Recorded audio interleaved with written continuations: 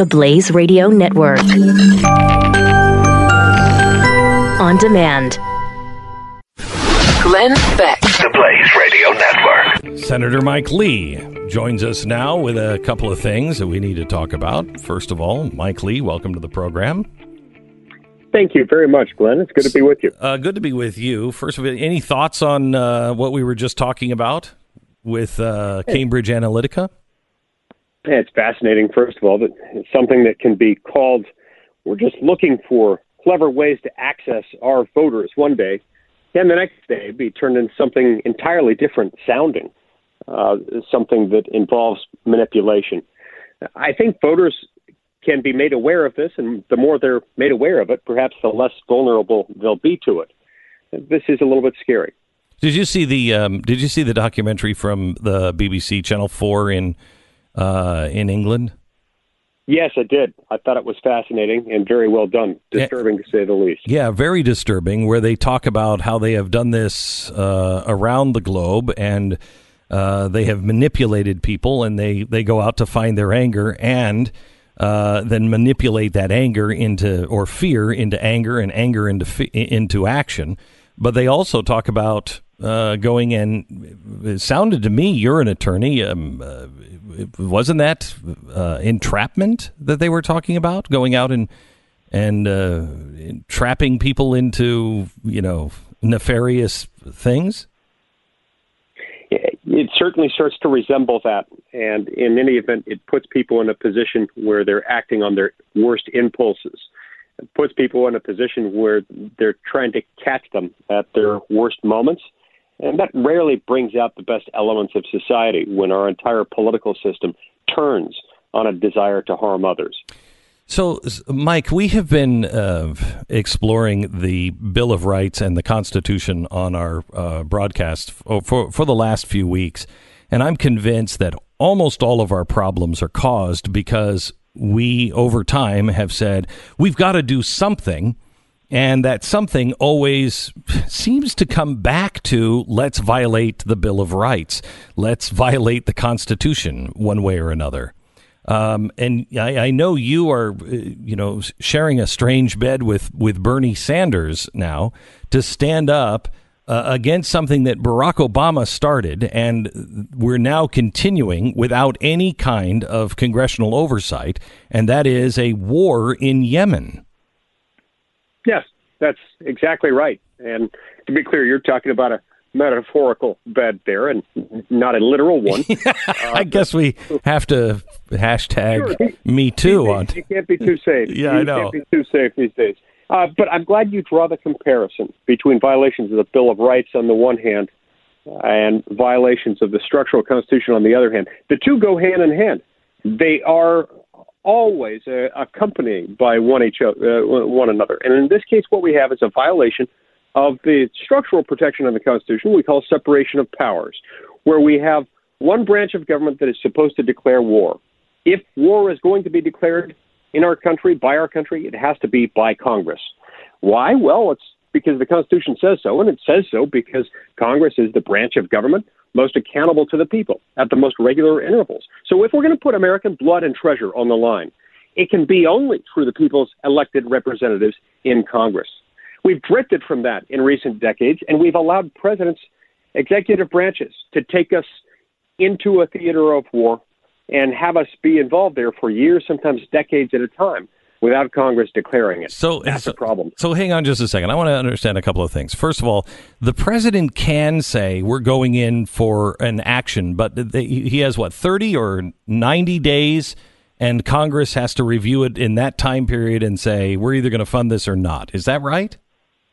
Essentially, yes. Now, still, in order to undertake war, that does require an action by Congress. The president can repel invasions where that occurs, or if it's not an invasion in the United States, the president can involve us in hostilities if there is an imminent threat to the United States. He can take such action, but there are strict time limitations on that, and Congress gets to respond. But have we declared war in Afghanistan? Has Congress actually declared war since 2001? In 2001 and in 2002, Congress adopted two separate authorizations for the use of military force, basically the modern-day equivalent of a declaration of war. It's the closest thing we can get to it. But we have not declared war since then. We have not issued an authorization for the use of military force since then. We certainly have not done so with respect to Yemen, where we are now in our third year of acting as co-belligerents in a Saudi Arabian-led coalition against the Houthi rebels in the Yemeni civil war. So this is really actually very important for people to understand, because this is a proxy war against Iran. And Saudi Arabia has been asking for our support, and we're refueling their jets. We're providing them equipment, and we're actually engaged somewhat at their side. And they are telling us this is really important. If we don't do this, we're going to we're going to lose a war to Iran, and Iran will sweep the Middle East. So it's important that we talk about this. Why is this one the tripwire for you, that you say, we've got to stop this?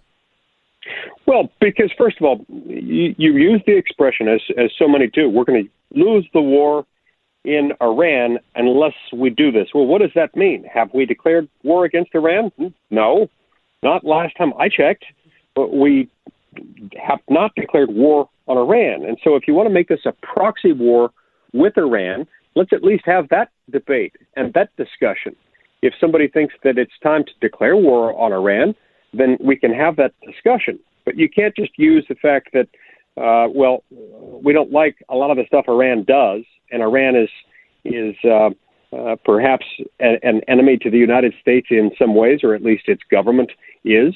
That still doesn't justify our involvement in somebody else's civil war in Yemen, especially where Congress has yet to declare war. I saw a Wall Street Journal op-ed that basically said that you were a helper to Iran. I know you, Mike, and I know you were not one that was standing with the Iranian deal that Obama made. You're anything but an Iranian helper. How does that feel to be called that? Yeah, it feels really, really creepy.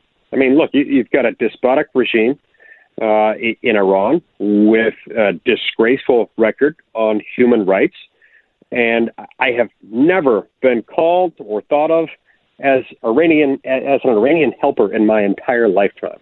So somebody connected closely to the military-industrial complex has decided that this is what it's come to, that we've got to resort to the politics of personal destruction, and that someone who dares to stand up for the Constitution of the United States and say that the American men and women whose sons and daughters who will be sent into this combat field in connection with our involvement in the civil war in Yemen, that they don't deserve to have the people's elected representatives in Congress making this decision.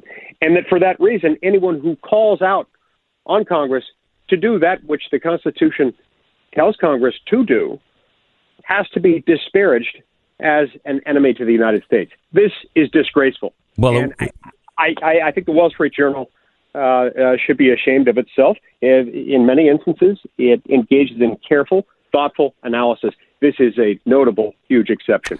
It worked in World War I when Woodrow Wilson was shouting down all of the people that got into his way. I'm not saying this is coming from the president. I have a feeling, you won't say this, but I have a feeling, well, let me just put it this way. I don't trust Mitch McConnell at all.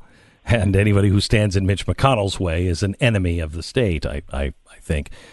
Mike, can you tell me, tell the American people why they should call their senator and tell them you've got to stand against this?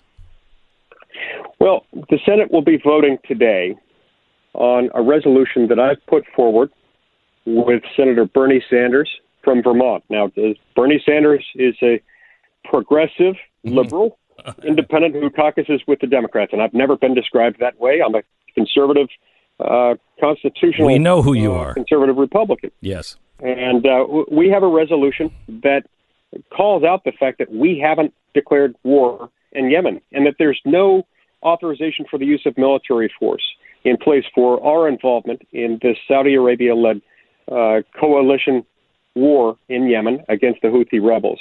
Call your senators today and tell them to support this resolution and to vote against any motion to table this resolution today. Okay. Mike, keep up the good work. God bless you. Thank you so much. Thank you very much, Glenn. You bet. Bye-bye. Call the senators. The separation of powers is really important. This has been going on. This was authorized by Obama, not Clinton. Not Trump. This was authorized by Obama, and it's got to stop. Glenn Beck. The Blaze Radio Network.